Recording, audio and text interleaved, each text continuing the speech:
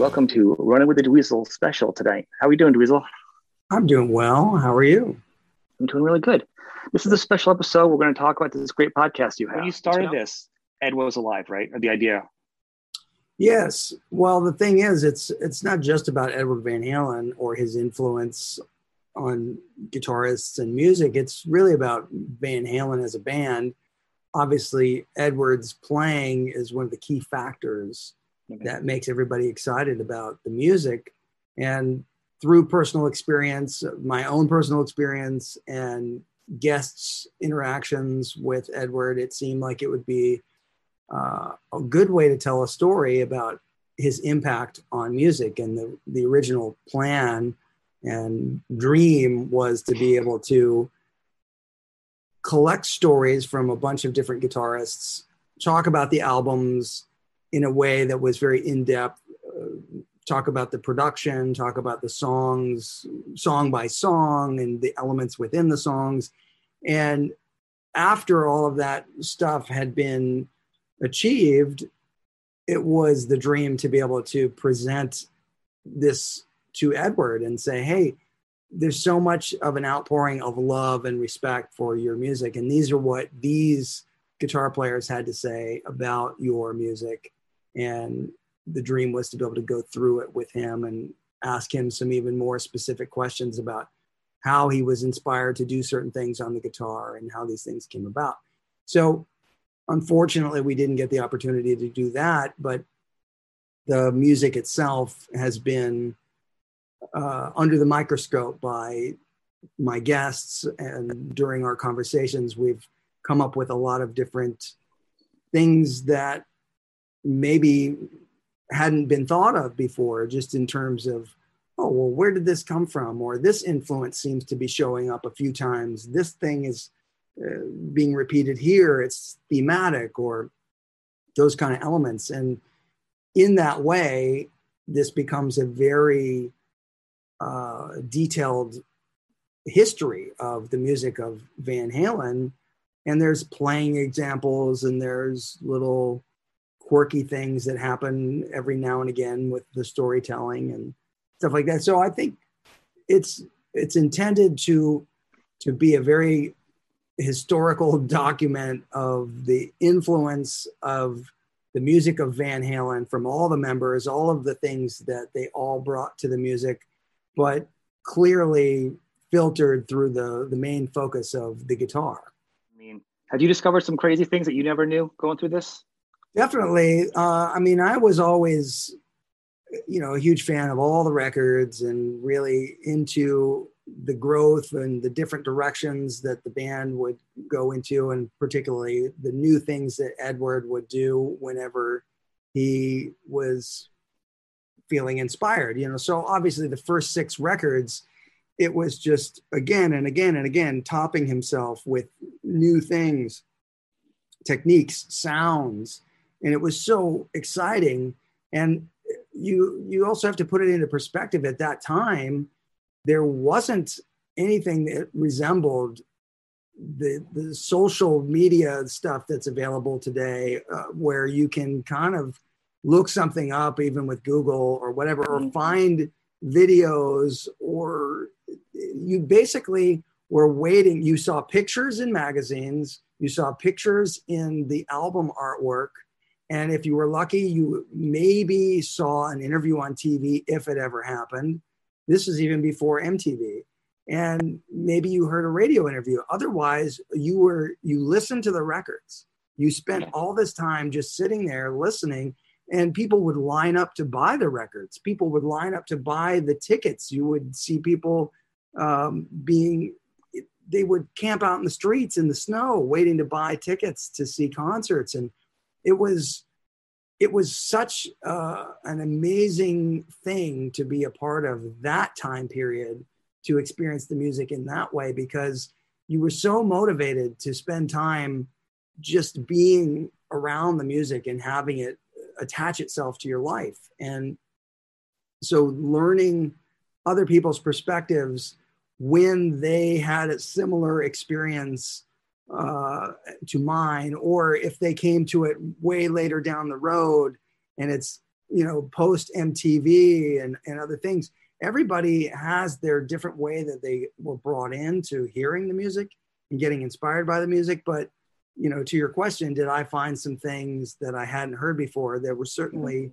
little bits and pieces. I think there was one thing in the episode with Blues where we were talking about this. There's some pretty funny stuff. We're talking about this one thing that happens in one of the songs, and I think it's "Take Your Whiskey Home," but there's a little weird sound effect that just happens on the right side, and I can't remember how we were describing it in the episode. It was sort of like the equivalent of if you had a spinning bike wheel and you put something in the spokes and it made this weird little stutter sound. There's something that happens similar to that at one point, and I don't know why. And it just, if you listen in headphones, it sticks out, and there's that one weird little sound, and I don't know what it is. I only discovered it when I was editing the episode because I was listening to the song and I kept listening at one point because I was doing an edit, and I kept thinking, where's that coming from? Is there some weird little extra sound on another track? And I just soloed up the actual track from the Women and Children First record, and sure enough, it was in the audio from there. So it's something that would go by and you would never hear, but I ended up really focusing in on it and wondering why it was there and what it was, So there was a little moment like that where we have similar things that happen from time to time in the episodes, but that is the first one that came to mind when you asked about. I like the episode when you're talking about Dave having the two voices, a split voice. Right. Really love that. That was something I didn't know myself. Not give it all away because I want people to actually go on and watch this podcast if they haven't seen it. I listen to it, and I don't give away all the secrets here. But the Blues one, I'm gonna tell you guys, hilarious. There's a really great story in there. The thing about talking to people and learning things about them, it's very different from person to person. When you know someone well, there's a chance that some pretty hilarious things are going to happen. And I know Blues very well. I've known him for, I think, almost 30 years. Yep. And so he told me a story that I had never heard before. And having known him all this time, he breaks into this story and you hear us fall apart in that episode. And it's one of those things where it doesn't matter if what we think is funny is also what you think is funny. The funny part is that we can't get it together and you hear us keep losing it, and that becomes funny in and of itself. So it's a moment that was fun to have captured in the process of making the podcast. And not every episode is lucky enough to get these kind of funny, silly moments, but there definitely throughout the episodes are some funny things that do take place in the conversations and sometimes in the musical demonstrations.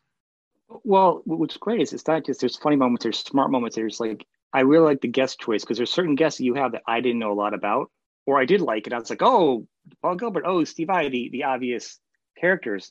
But, when you have Maroon 5 on or different people like that I'm not familiar with, it's really nice. I mean, there's a lot of information came out from those artists that a lot of us aren't familiar with, How did you choose who would go on the show? Did you have an idea?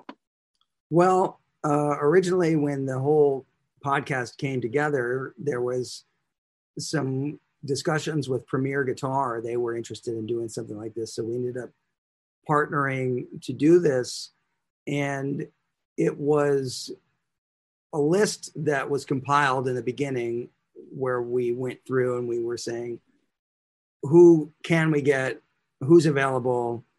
Let's see what we can do. And so we had a list that we were going from, and either from my own personal connections to some of these people because they're either friends of mine or people I had met or worked with. I would reach out to some people, but Premier Guitar would reach out to some other people that I didn't know. So there were just a few people that I think were on their list of people that they wanted to include. So like Mark Tremonti was one of the guys that they said, oh yeah, we definitely should get Mark. And I didn't previously know Mark. And at that point where I got to speak with him, he was a guy that I ended up having a lot of respect for the way that he goes around and teaches guitar when he's on tour, because I have done some of that myself. And the whole the way that he is excited about being a student of the guitar was, I think, something that we both had in common. So that was a fun thing to kind of get to know about him. But there's people that I ended up learning things from, the Jennifer Batten episode. We started talking about stuff about Jeff Beck, learning some things about, Edward's playing and Jeff Beck's perspective on things and stuff like that. So it's interesting when you're able to find things about well-known players who do a certain thing and then how they fit into the same world as another well-known player. Where are the places that intersect and stuff like that? So that kind of stuff is fascinating. I think that brings up another thing where I realized that there's a huge Pete Townsend influence and a huge Who influence overall in Van Halen that I didn't see all the way through their career. I knew they had done that cover song with Sammy that they did so well, Won't Get Fooled Again. And I heard certain elements in the music of Van Halen, but as I was really focusing on song by song, I started to really see that there's a huge amount of Pete Townsend influence in the rhythm playing and also just in the arrangement of the songs and trying to build a certain kind of energy that was just part of the sound of the Who. So it's not that they were trying to completely emulate it and say, we want to sound exactly like the Who, but it's filtering that energy and the elements that make the excitement for a band like the Who, but then doing it in the Van Halen style. And I think a lot of that wasn't obvious to me growing up, but having listened to a lot more of the Who over the years, I started to make connections as I was listening to the Van Halen stuff with different ears. I listened to all the albums. I've had it going back now after each episode, like give it a week to soak in, go back and re-listen to the album. I hear everything's so different now. I mean, it's really incredible the amount of stuff you guys have picked out. The ones that really took a lot of effort to pull together to really bring all the details out. The Fair Warning, there was 2 episodes on Fair Warning, one with Nuno Bettencourt and the other one with Billy Corgan, and 2 totally different perspectives on that same record. So that was a unique thing within the podcast to take a record and have 2 different guests talk about the same record. And that one being my favorite record, I wanted to really dive as deep as I could. And there were a lot of things that I found out during the process of going through the episode, doing some research. For example, Unchained was written on the piano. That's one of the most guitaristic, guitar pattern kind of guitar riff songs, yet it wasn't written on the guitar. So that was fascinating to me that he wrote it on the piano and then ended up putting it on the guitar. So there's a few things like that over time, you change your perspective of the feeling that you have for the song if you find out new information. I guess another thing that was funny about that episode to me was as a kid, when I heard the outro solo to One Foot Out the Door,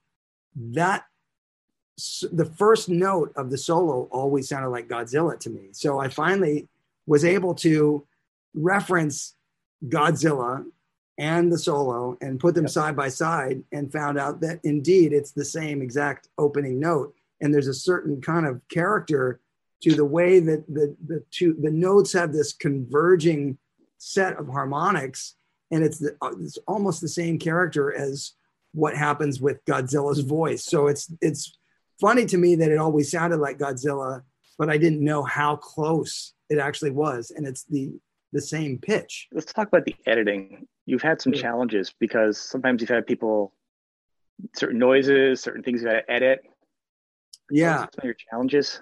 So one of the things that's difficult with the podcast and why episodes take longer than expected is when you record, like we're doing right now over the internet, when you record an interview over the internet, even if somebody is recording their own voice, like you have a microphone in front of you, mm-hmm. If you're recording your own voice and you're getting good level and it's direct sounding, there's still a delay with my voice. And if any of my voice gets into your microphone, that becomes an issue where when you have the two sound sources together, now there's a delay in there that you can never get out because it's introduced with the latency over the internet, which is also not constant. It's a shifting tide. So it requires thousands of slices to get those noises out or things that you don't want to hear. Now, I could take the easy way out and just say, oh, just do no editing and leave it. But then when we have these kind of long conversations, there's times where the pacing of it might not be as enjoyable to listen to if you don't just tighten it up a little bit. So it's the production of trying to keep the pace of the thing to make it listenable and enjoyable and not have extraneous noises or delays or repeats or dropouts or clicks or stuff like that. So it is actually pretty time consuming. I mean, time consuming, not in hours, but days, weeks, months of editing for hours and hours and hours. And that was not something that I was really thinking was going to be the case. It's much easier when I have an interview where the person's in the same room with me. I don't have to do hardly any of those kinds of things because there's no stuff to have to shift around. Didn't you have a squeaky chair though problem? There were squeaky chair problems a few times. Yeah. So, I mean, you'll hear a few squeaks every now and again. You're going to hear some clicks. You're going to hear some dropouts and stuff like that, especially on the ones where, like I said, it's recorded over the internet on a Zoom call. So, for example, the Joe Satriani episode, which I'm working on right now for the For Unlawful Carnal Knowledge record, that one, he didn't record his voice with a separate microphone. So it's only the audio from the Zoom call. And there's dropouts and there's all kinds of little things that happen that garble his speech every so often. And so I either have to let that ride or chop those bits out and hope that what's missing still makes sense enough, so that's kind of the thing that I'm going through right now. But I've also had to do some stuff with his voice in particular to make it sound a little bit more, I don't know, like have some sound character to it that's a little better than the source from just the Zoom audio. So I have done a little bit of things like run it through a tape machine plugin and run it through some other things just to give it some texture. Beef it up. Yeah, just to give it something so it sounds a little bit more enjoyable to hear because the stock audio is lacking a little bit. So these little small decisions people may or may not ever know even take place. They will now if they watch this, but that's a lot of stuff. And I do it all myself because I am the one that knows what I want to hear in terms of the pacing of all of the stuff. So I can't really give that task to someone else. There might be certain things where somebody could scan for noises and get rid of certain things, but at the end of the day, the whole thing still has to come together in the pacing that feels like something I want to listen to. Because I think a lot of people also wonder, how come it takes so long sometimes for certain episodes? There's all the technical things that we're talking about, but then there's also the fact that there's so many things also happening at the same time in my life, other projects that I have to be spending a little time. So it's this balancing act that gets to be a challenge, especially when there's an episode that requires a lot of technical manipulation with all the edits to make stuff sound as good as it can be. So that's the challenge, is like, how do I find the time to do them all, plus the other projects, plus have family life balanced. Like I start looking at a daily schedule and it's crazy. It's like, well, I got at 10:15, I got to walk the dog. I got to, it's like everything is kind of getting regimented into this schedule just to try to stay on top of these things. So it's a little bit of a challenge. It's like a military schedule. The quality of this is a standalone project where people can go back and listen to this as a reference point to a lot of Van Halen fans. It's a collection piece. It's not just a show. It's not a weekly TV show. You know what I mean? I was hoping originally to be able to do all the interviews in person with everybody, which really would speed up the process of the post-production element. But it turned out to be not the case. I think I've done 2 or 3 in person. Steve Vai, Blue Saraceno, James Valentine. That might be it. The rest of them are all over the internet. So that's crazy. That's been a lot of the hard work, Was it Blues? Blues talking about the Eagles, right? The Van Halen Eagles shirt? Oh, the Eagle Talon shirt, right. I had never seen that logo before. Yeah. And, so I was saying to him, I don't know about that one. But so he, after the fact, was scouring the internet and found it. And he's like, I told you, because I didn't know if it was a real Van Halen one or if it was just a bootleg version, because I don't remember seeing that logo or that T-shirt at the shows that I'd been to. And the other thing is, when you interview people, it's challenging, whether it's me or an artist, and generally it's me. I'm going to talk to you. You're really good at speaking and doing interviews. You've been doing this for so long, you probably can do it in your sleep. Some artists, despite of how energetic or how much they bring to the table, you still have to edit, And that's something you don't expect also. That's the thing, is that I think a listener doesn't necessarily know that some of the conversation is edited in certain ways. And the goal would be to not have to do it. But if there are times when somebody's trying to get a point across and they are not stuttering, but they're repeating certain phrases, saying that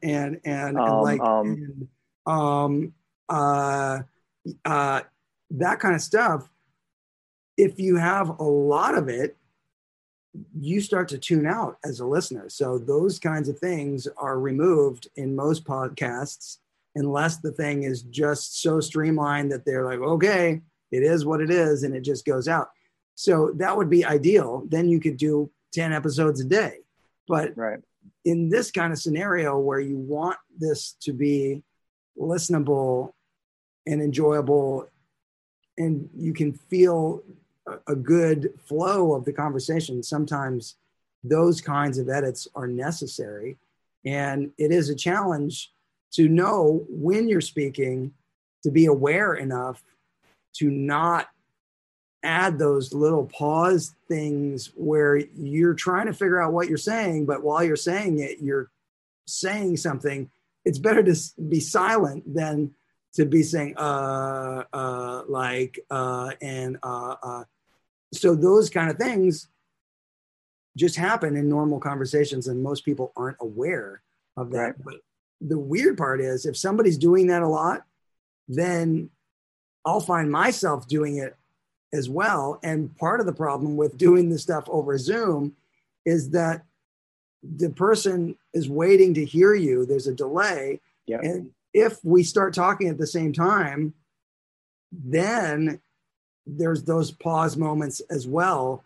So stuff gets interrupted, and there's those things of and that kind of stuff. Yep. And then when you listen to it, you think, I know this is going to be a pain in the ass to edit, but I don't want to hear that every time I listen to this. So I got to go and get rid of those things. So sometimes it's the elements of just the delay or somebody not hearing what you said because you're not in the same room. So, there's just little artifacts that really have to be smoothed over or taken care of to make the episodes be a more exciting listen. Well, I know it. I think, I become more aware of my speech. Like everyone just does it. You don't realize that you start talking and watching and having to edit yourself in the video, which is so painful. And from the first time we started doing our shows talking to now, I've learned so much. So I can appreciate when you do these podcasts, and it does feel like that. I know the amount of work and effort you put into it. It's like, it's totally like a conversation without any breaks, which is pretty unheard of when you're doing these kind of shows. It really is. So to me, it's very enjoyable because knowing I do so much editing all the time on this show, I know if you just put your podcast on and it just feels like it's a totally flowing conversation. That's, I try to make it flow as best as I can, and every so often there's things that I will break it up with musical examples and other little bits so that there's a chance for you to keep your focus. I think a lot of people experience a shorter attention span these days than maybe 20 years ago. So there has to be some kind of new shiny object to get their attention and bring them back. Right. And that just sort of happens where it feels like it needs to happen. It's good, but I also think that Van Halen, your music, your dad's music, a lot of the fans are going to suck it up and listen on through. It's a very loyal crew. So a big bulk of the people. So really to you, it's a lot of the new people coming onto the show that haven't been exposed as much. Have you found any feedback from people saying, I didn't know this was Van Halen, but since the show, have you gotten any feedback on that? Well, from the people in the community on the website, there are a lot of people saying the same kind of things that you're saying, where they go back to the records and they hear them differently, or they're so excited to hear some new perspective or a shared story from somebody that got to meet Edward or meet members of the band. But what I think comes across a lot that people really enjoy is when you hear people actually play parts in the episodes, like Paul Gilbert playing David Lee Roth vocal melodies on the guitar. That was a really exciting thing for me to hear, but the fans also really enjoyed it. Yep. And Satchel playing a lot of the licks from the Van Halen 1 debut album, and Greg Howe as well. So when you have people playing parts and we can talk about a specific thing and, on that particular string, or what fret are you playing that on, or talking about the differences, the subtle differences in the way each guitar player might try to play the part. And that's the kind of detail that, for me as a kid growing up, any of my friends, if we were talking about this stuff, that's the kind of stuff that we got into. So I just wanted to extrapolate that, take that further with any of the guests. And so there are some guests that are much more capable about talking about the details and demonstrations of stuff, and others that's not their wheelhouse. They love the music, but they're not super technical. So that's where you jump in. Yeah, so there's a little bit of a balance in between. And I think the people that are listening to the podcast, most of them, my guess is that they like the people that are more detail oriented when it comes to those playing examples and stuff, because there's a lot to be learned in those moments. Oh yeah. To me, I'll hear you and you'll talk about a certain thing. I'll stop and I'll be like, listen, I'll think like that. And within a second, it's like a shot of Earth. And when somebody's like zooms in to the country, to the town, to the house, to the apartment, to the person, like a sniper, bam, you're right there with the example. It's like, it's just, you know. Yeah, I try to with anything that I want to really drive the detailed point home. I try to have the example of the music happening while it's being described, and even go back and listen again and talk about a specific part one more time, just to give the perspective, to hear it a couple times and really zone in on what we're trying to share. So that's how I like to listen for details in music myself. So that's the way that I go about it. I don't know if sometimes that might be too much for the listeners, but I do what feels natural to me and what I would want to hear in that kind of scenario. So mostly I think people enjoy those layers of detail. Yeah, I think on your website, and this is actually where you can get it, is on his website. We'll have the link. We'll talk about that at the end when we wrap it up. I don't think I've ever heard anybody say, yeah, that's just too much information, Dweezil. I don't think I've ever heard like, man, could you just lay off and just keep it fluffy? I mean, it's we all want more. It's such a good product, and the facts are so good. How are you literally just going online to get the music? How are you finding some of the quality of the audio and some of these facts coming into it? Well, the thing is, some of the elements that I'm using that are isolated, all that stuff exists on the internet. Anybody can just type in isolated Van Halen guitar and find some of that stuff. So if there's some stuff where the quality doesn't sound like I want it to sound, if it's a bootleg of something and I want to use a musical example, I'll run it through some stuff. I'll run it through some compressors or some EQs or things, and I'll make it sound better for what I need it to sound like in these examples. So I've seen some people saying, I never heard that part sound that good before. Right. And there are little bits and pieces when they're talking about those things. Some of those are coming from isolated sources and stuff like that, where it's mixed together. And so if people are enjoying it, that's a good thing, but it's all from stuff that's out there. And every now and again, I have to do a little bit of doctoring to make it sound like it should, to fit into the whole thing. Well, that's it, because I've never heard some of these things the way they are, and the quality of things out there, and especially some of the other sites, even a site that this will be on, it's not always the best. And even though it is isolated, it's pretty horrible. It sounds like it's on a flip phone.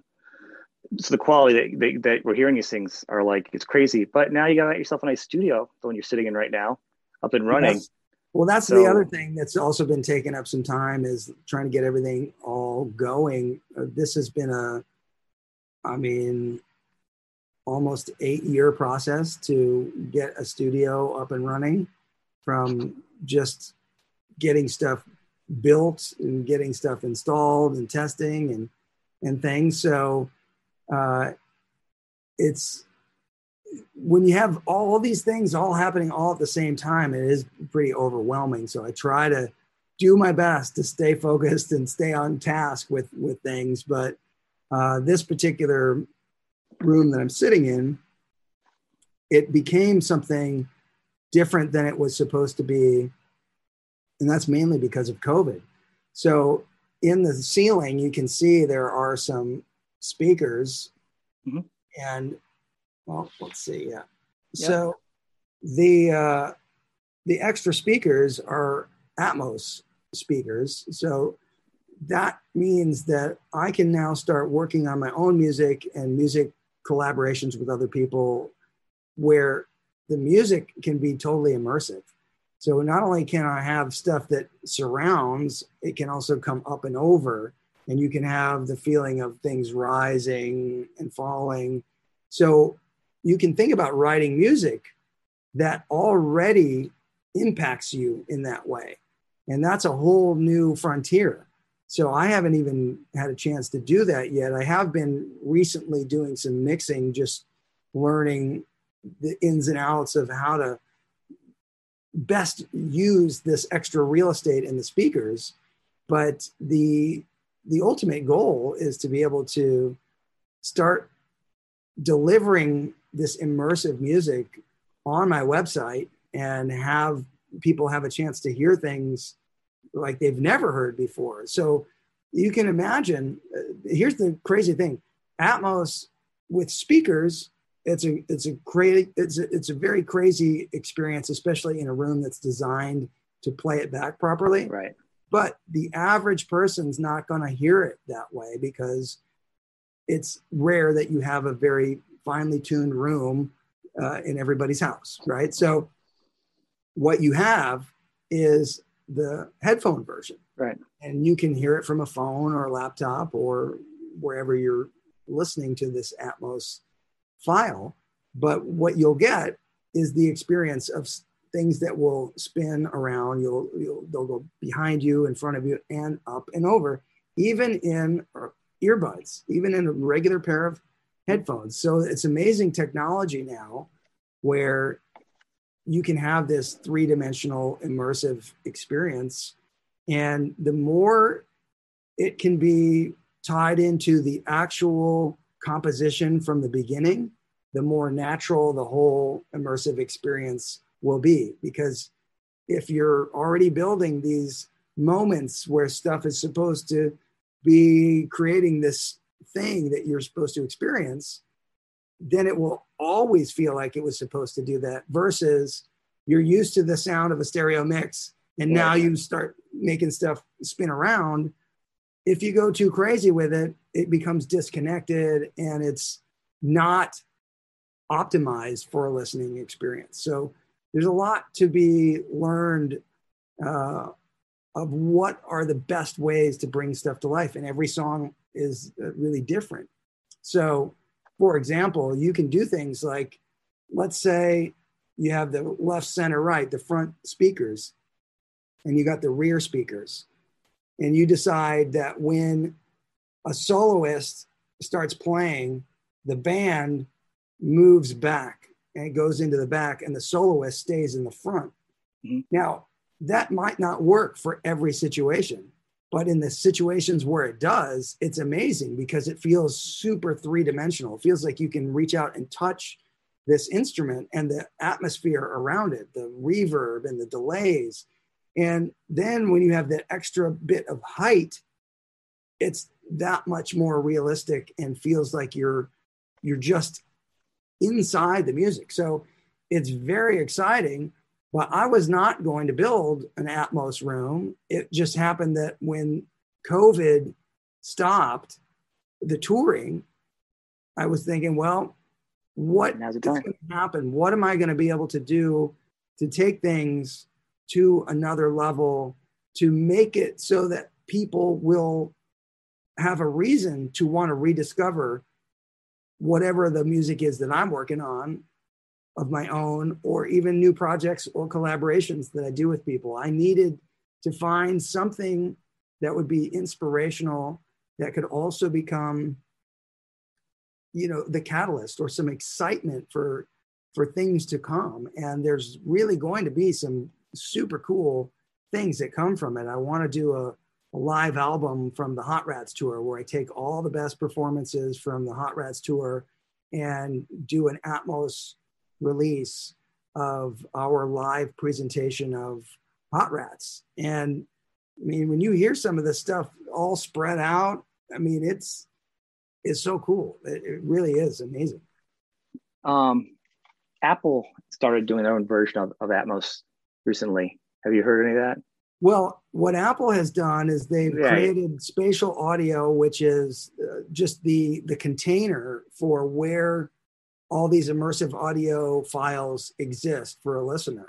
So Sony has their own version of this kind of spatial audio stuff, as does Dolby Atmos. All that it really comes down to is that this music is available and there's a codec that will play it back for you so that you hear it in this surround sensation.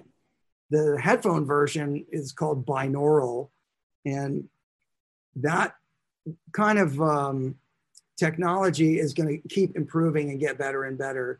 But for me, the issue at the moment with the way this stuff is being delivered on Apple and other places that are delivering this stuff is I think there eventually needs to be a specific version of a speaker mix and a headphone mix, because you really need to treat a headphone mix differently so that you really get the details of the stuff. Right. Because the technology that exists allows you to have a speaker mix fold down to a stereo headphone mix that has these effects in it. But sometimes the effects that you have worked on for the speaker mix don't translate as well. They might need to be more focused, and so you only have the range of far, mid, or close in the binaural, and you don't have much else. You can take what already exists and decide, oh, that needs to be close, middle, or far away,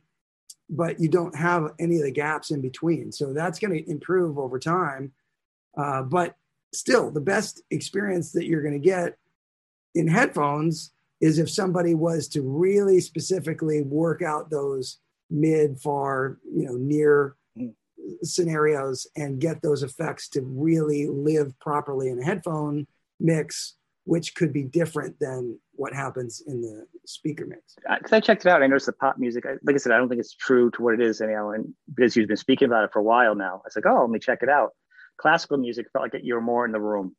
Everything else, it kind of felt like it wasn't there yet, in the mix. Well, the thing is, sometimes the stuff might not actually be translating properly. Right. I know there are issues, like, for example, there might be tracks that are playing.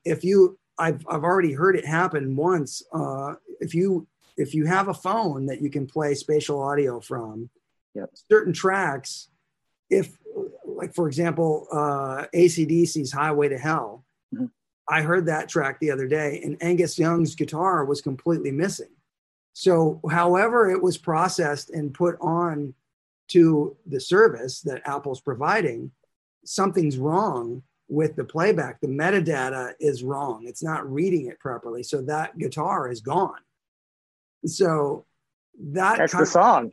Yeah, those kind of problems exist. So you might have heard a song or two where the metadata was missing, right, and didn't play back right. So that's all stuff that is going to get fixed at some point, but it's still, the idea is so worth exploring.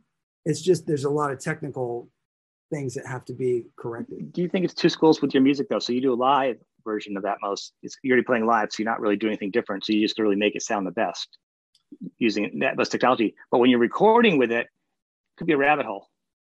Well, it really depends. So, for example, a live concert, I still would do a lot of things like parse out the arrangement so that you have enough space. Let's say there's a marimba part. I might want that marimba part to live partially in the ceiling and partially in the back, not in the front at all. And let's say there's a keyboard part. I might want the keyboard part on the opposite side, and I want to leave the guitar, the bass, and the drums in the front, and then maybe put some percussion in the back and put the vocals in the middle. So you may want to explore all these things, and song by song, it could be totally different. And you can have stuff shift and move around and pan and go up and over and all these things. It doesn't have to be a gimmick. It can be something that really helps you feel the music. And that's the exciting part, is that it's just a lot more real estate to place the sounds in the speakers. In a stereo mix, you only have two speakers and you have a phantom center. So you try to fit all this stuff in there, and you have to compress it. You don't have to use as much compression in Atmos because there's so much more room, and it sounds fuller, and you just have all this space to just let it breathe. So you think that's going to be your thing after the podcast is done, before you roll up your sleeves and take out 5 more projects? I think I'm going to definitely do some more stuff with the Atmos thing. I have concerts that I want to do, but I also have DVD ideas. I have a lot of filmed concerts, and I'd like to be able to take the music and go ahead and mix it in Atmos and have those things become streamable on my website. So the Apostrophe concert, that is a concert film, that one is already mixed and it's edited, it's mixed in stereo, it's mixed in 5.1, but it's not mixed in Atmos. So I need to do that. And then I'll be ready to put that version out. That's going to be probably one of the best things that I've ever been able to put together, because the performances are great, the footage looks great, and it's the Apostrophe album. It's one of my dad's most popular records. We play the entire record, but then we play another 15 songs or so. And there's just a whole lot of music, and George Duke plays with us. So it's a really exciting piece of work. I'm looking forward to it. To wrap this on the podcast and the Van Halen, what do you have coming up? Any special stuff you can do? Because I know you're doing some listening parties. You had some little special things going on. Where are you at with that part? Things that have been a bit of a challenge to sort out technically, and I think we're going to start doing the listening parties a little more frequently in the coming weeks, because I've been having to deal with certain things in my studio to get spaces ready and have things hooked up so it's easy to do. It hasn't been so easy for me to do that up until the coming weeks, where it looks like we'll be able to jump in and make those more what's the word I'm looking for, interactive. Because before, the first one that I did, I wasn't able to see a lot of incoming questions or things that people might have been saying at the same time. So it just feels like I'm talking to no one. And that was an experience that I tried to make as entertaining as I could, but it still feels awkward, because I'm thinking, well, I don't know if anybody's even watching this. I don't know if anybody's listening to this. I don't know what's going on here. So there was someone else had another computer running, and they were kind of telling me, oh, this person's saying this, but it's distracting to hear other information at the same time. So I'm going to get that better sorted out. But as far as other upcoming things, I still have several more episodes to record. I recently did a bonus episode with Joe Bonamassa where we talked about Van Halen and his influence in guitar and blues guitar. But Joe he's not a Van Halen disciple. So he's more coming at it like, I have a lot I want to learn. What can you tell me about this person named Edward Van Halen? So that episode's a little different, because we don't really go super detailed about a lot of the playing and the music. We talk about a few other things, and how Joe's very engrossing there too. He's very engaging as a interview. Yeah, I think people will like what we were talking about, but it's definitely not at the core of what Running with the Dweezil is based on. This is more of a conversation that talks about a lot of different things about music. Van Halen is involved throughout the conversation, but it kind of goes in some other directions, which I think people will enjoy. But that's a bonus episode, because we were able to get a chance to talk to him. And I did an episode recently with John Shanks, who produced the final Van Halen album with Dave, and Wolfgang was on that record. And so that one was a pretty lengthy conversation. I mean, I think it totaled something close to 4 hours. So there's going to be some editing involved in that one. Might have to be a double bonus episode. Yeah, maybe. So we'll see. But I have some other things where I've got a friend of mine named Craig Adams that he's got a lot of interesting stories. We're going to probably talk about the Wildlife soundtrack. And so these are some other kind of details that you don't find a lot of information about. Yeah, I'm looking forward to that one. And didn't Ed did an adult themed soundtrack to a couple singles, didn't he, out there? There's like some weird video online. Songs that ended up in, there's a video called Catherine.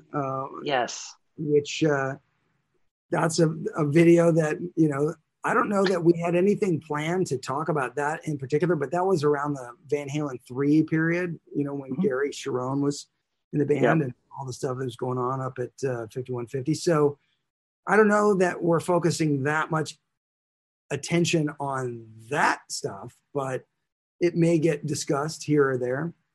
It was just an offbeat song. You're like, because Yeah. we talk a lot about Eddie doing solo albums. And to me, I'm like, kind of feels like a solo thing. Like, but he really wasn't in that right space, Yeah. to The do the thing solo album about, at that point. I mean, I think we've even said it in different ways on different episodes, but Yeah. Edward said many times in various different ways that Van Halen was already a solo Right. project. I mean, there was plenty of guitar. Like, how much more guitar did you want, basically? And Van Halen fans were like, I'll take another 50 or 60% more. Sure, why not? I think the fact is, the only difference with solo is it felt like Edward did have to compromise on certain songs, like no keyboard, turn off this, edit, whereas a solo album, he'd do whatever he wanted. It'd be full Right. on things. So last thing to end us on for people that aren't already part of your website, let's talk about just on the website and how people can find the podcast. So dweezilzappa.com is an interactive site, and it has all my music on it, and there's a lot of video stuff, and there's the podcast series, Running with the Dweezil, and it's a podcast that is a for sale podcast, so you can buy it episode by episode if you like, or you can buy it in different bundles. So there's one that is the early years, which only talks about the first 6 classic Van Halen albums. And there's a couple little bonus episodes in that bundle as well. Mm-hmm. But then there's a bundle that's called Right Here, Right Now, which is the Sammy and Gary Sharon era, which is everything minus the Dave era, and which also has some bonus episodes in it.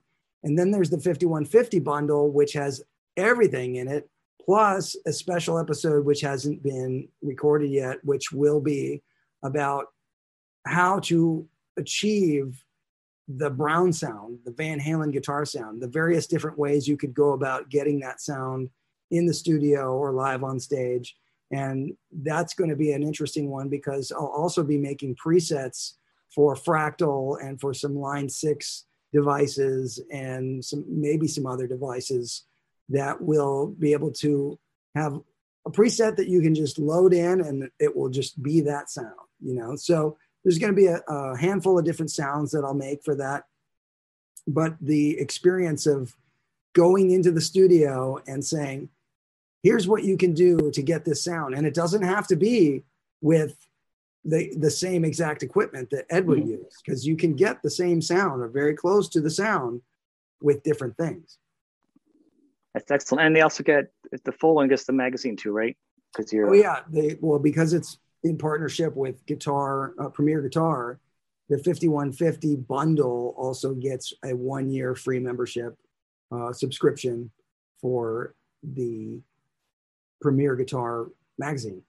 And so because these are broadcasts that are a pay per view, pay for listen, it's not a video, it's just an audio product. We also have been donating to 2 popular charities that were known to be charities that Edward Van Halen already participated in some way with. The one of them was a way to help feed people. They had done a lot of food drives on tours, and they were getting fans to bring cans of food and dry goods and things. So it was important to be able to spread that message and make sure that people could, not suffer in that way. So Feeding America is one of the things. And then we have Mr. Holland's Opus, right, which was to give musicians or children in schools the opportunity to have music classes and have their hands on good instruments. And Edward gave away a lot of his own guitars to Mr. Holland's Opus. So we've been donating to these charities as a way to just have this whole thing be something that is for the greater good, for the Van Halen fans, do something that will give everybody something that will make them look forward to enjoying the music that much more. But, you know, it takes a lot of time and effort and to put this whole thing together. So it is a pay subscription style podcast. And these days you're seeing a lot of podcasts become a pay per listen kind of right, or go on some kind of tier of something you have to join and sign up to. Subscription based kind of concept, and it really does end up making sense because there's so much work involved in doing the episodes. So, you know. Well, that was important for me to talk about how much work you're putting into this and to let people know it's just not a podcast or someone just talking. Like, it's a full-on project. It's not just somebody, you know, saying, you know, whatever that comes off the top of their head and then hitting it and then sending it out. I mean, they're kind of like little mini audio movies that are mini audio documentaries about each album. And the bundle's so worth it. Like the value, like besides just the charities and the extra bonuses, and it's the Guitar Magazine. I mean, it's beyond worth the value of it too. So it's really, you know, a full package.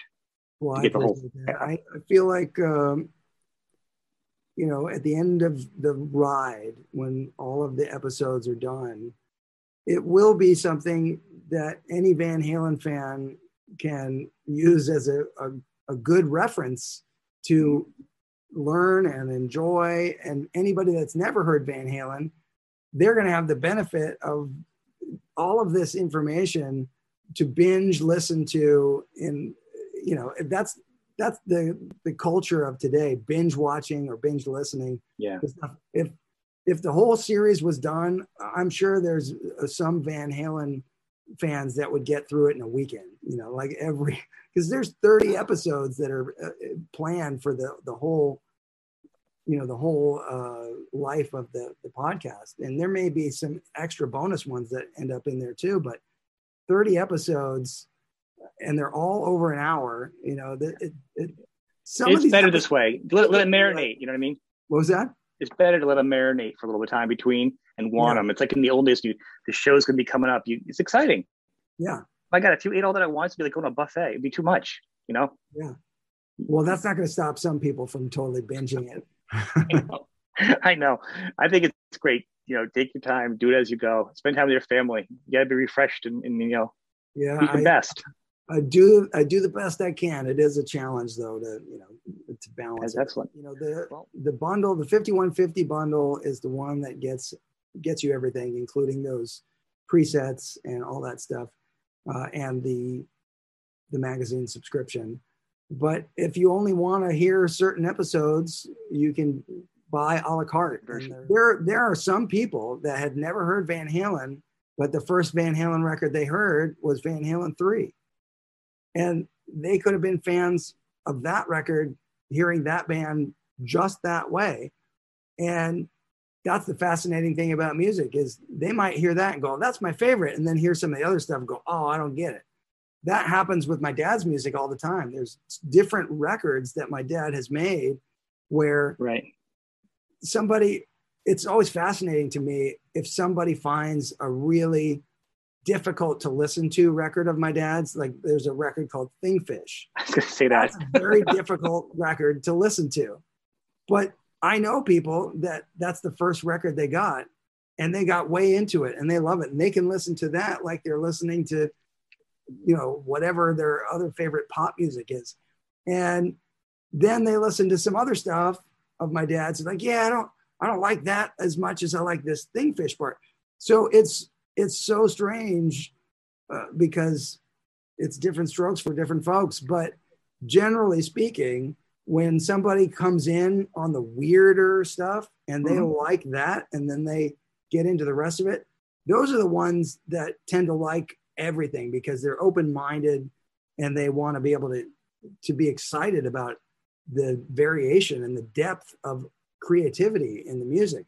And that's the same kind of stuff that we're highlighting in the Van Halen podcast, is the variation in the music, the songwriting styles, the production styles, the guitar playing itself, the techniques, all of that stuff, we talk about it. And it's, for me, it's always been fascinating because I've loved the music always growing up. So it's exciting to talk to other people that also love it. And there's also focus on the vocals and on the bass and some great points on the drums. I really appreciate it. So it's all there for the fans. I mean, so I want to thank you for being on the show tonight, man. Sure. Thanks for having me. Well, anybody who wants to check it out, go to dweezilzappa.com and find Running with the Dweezil.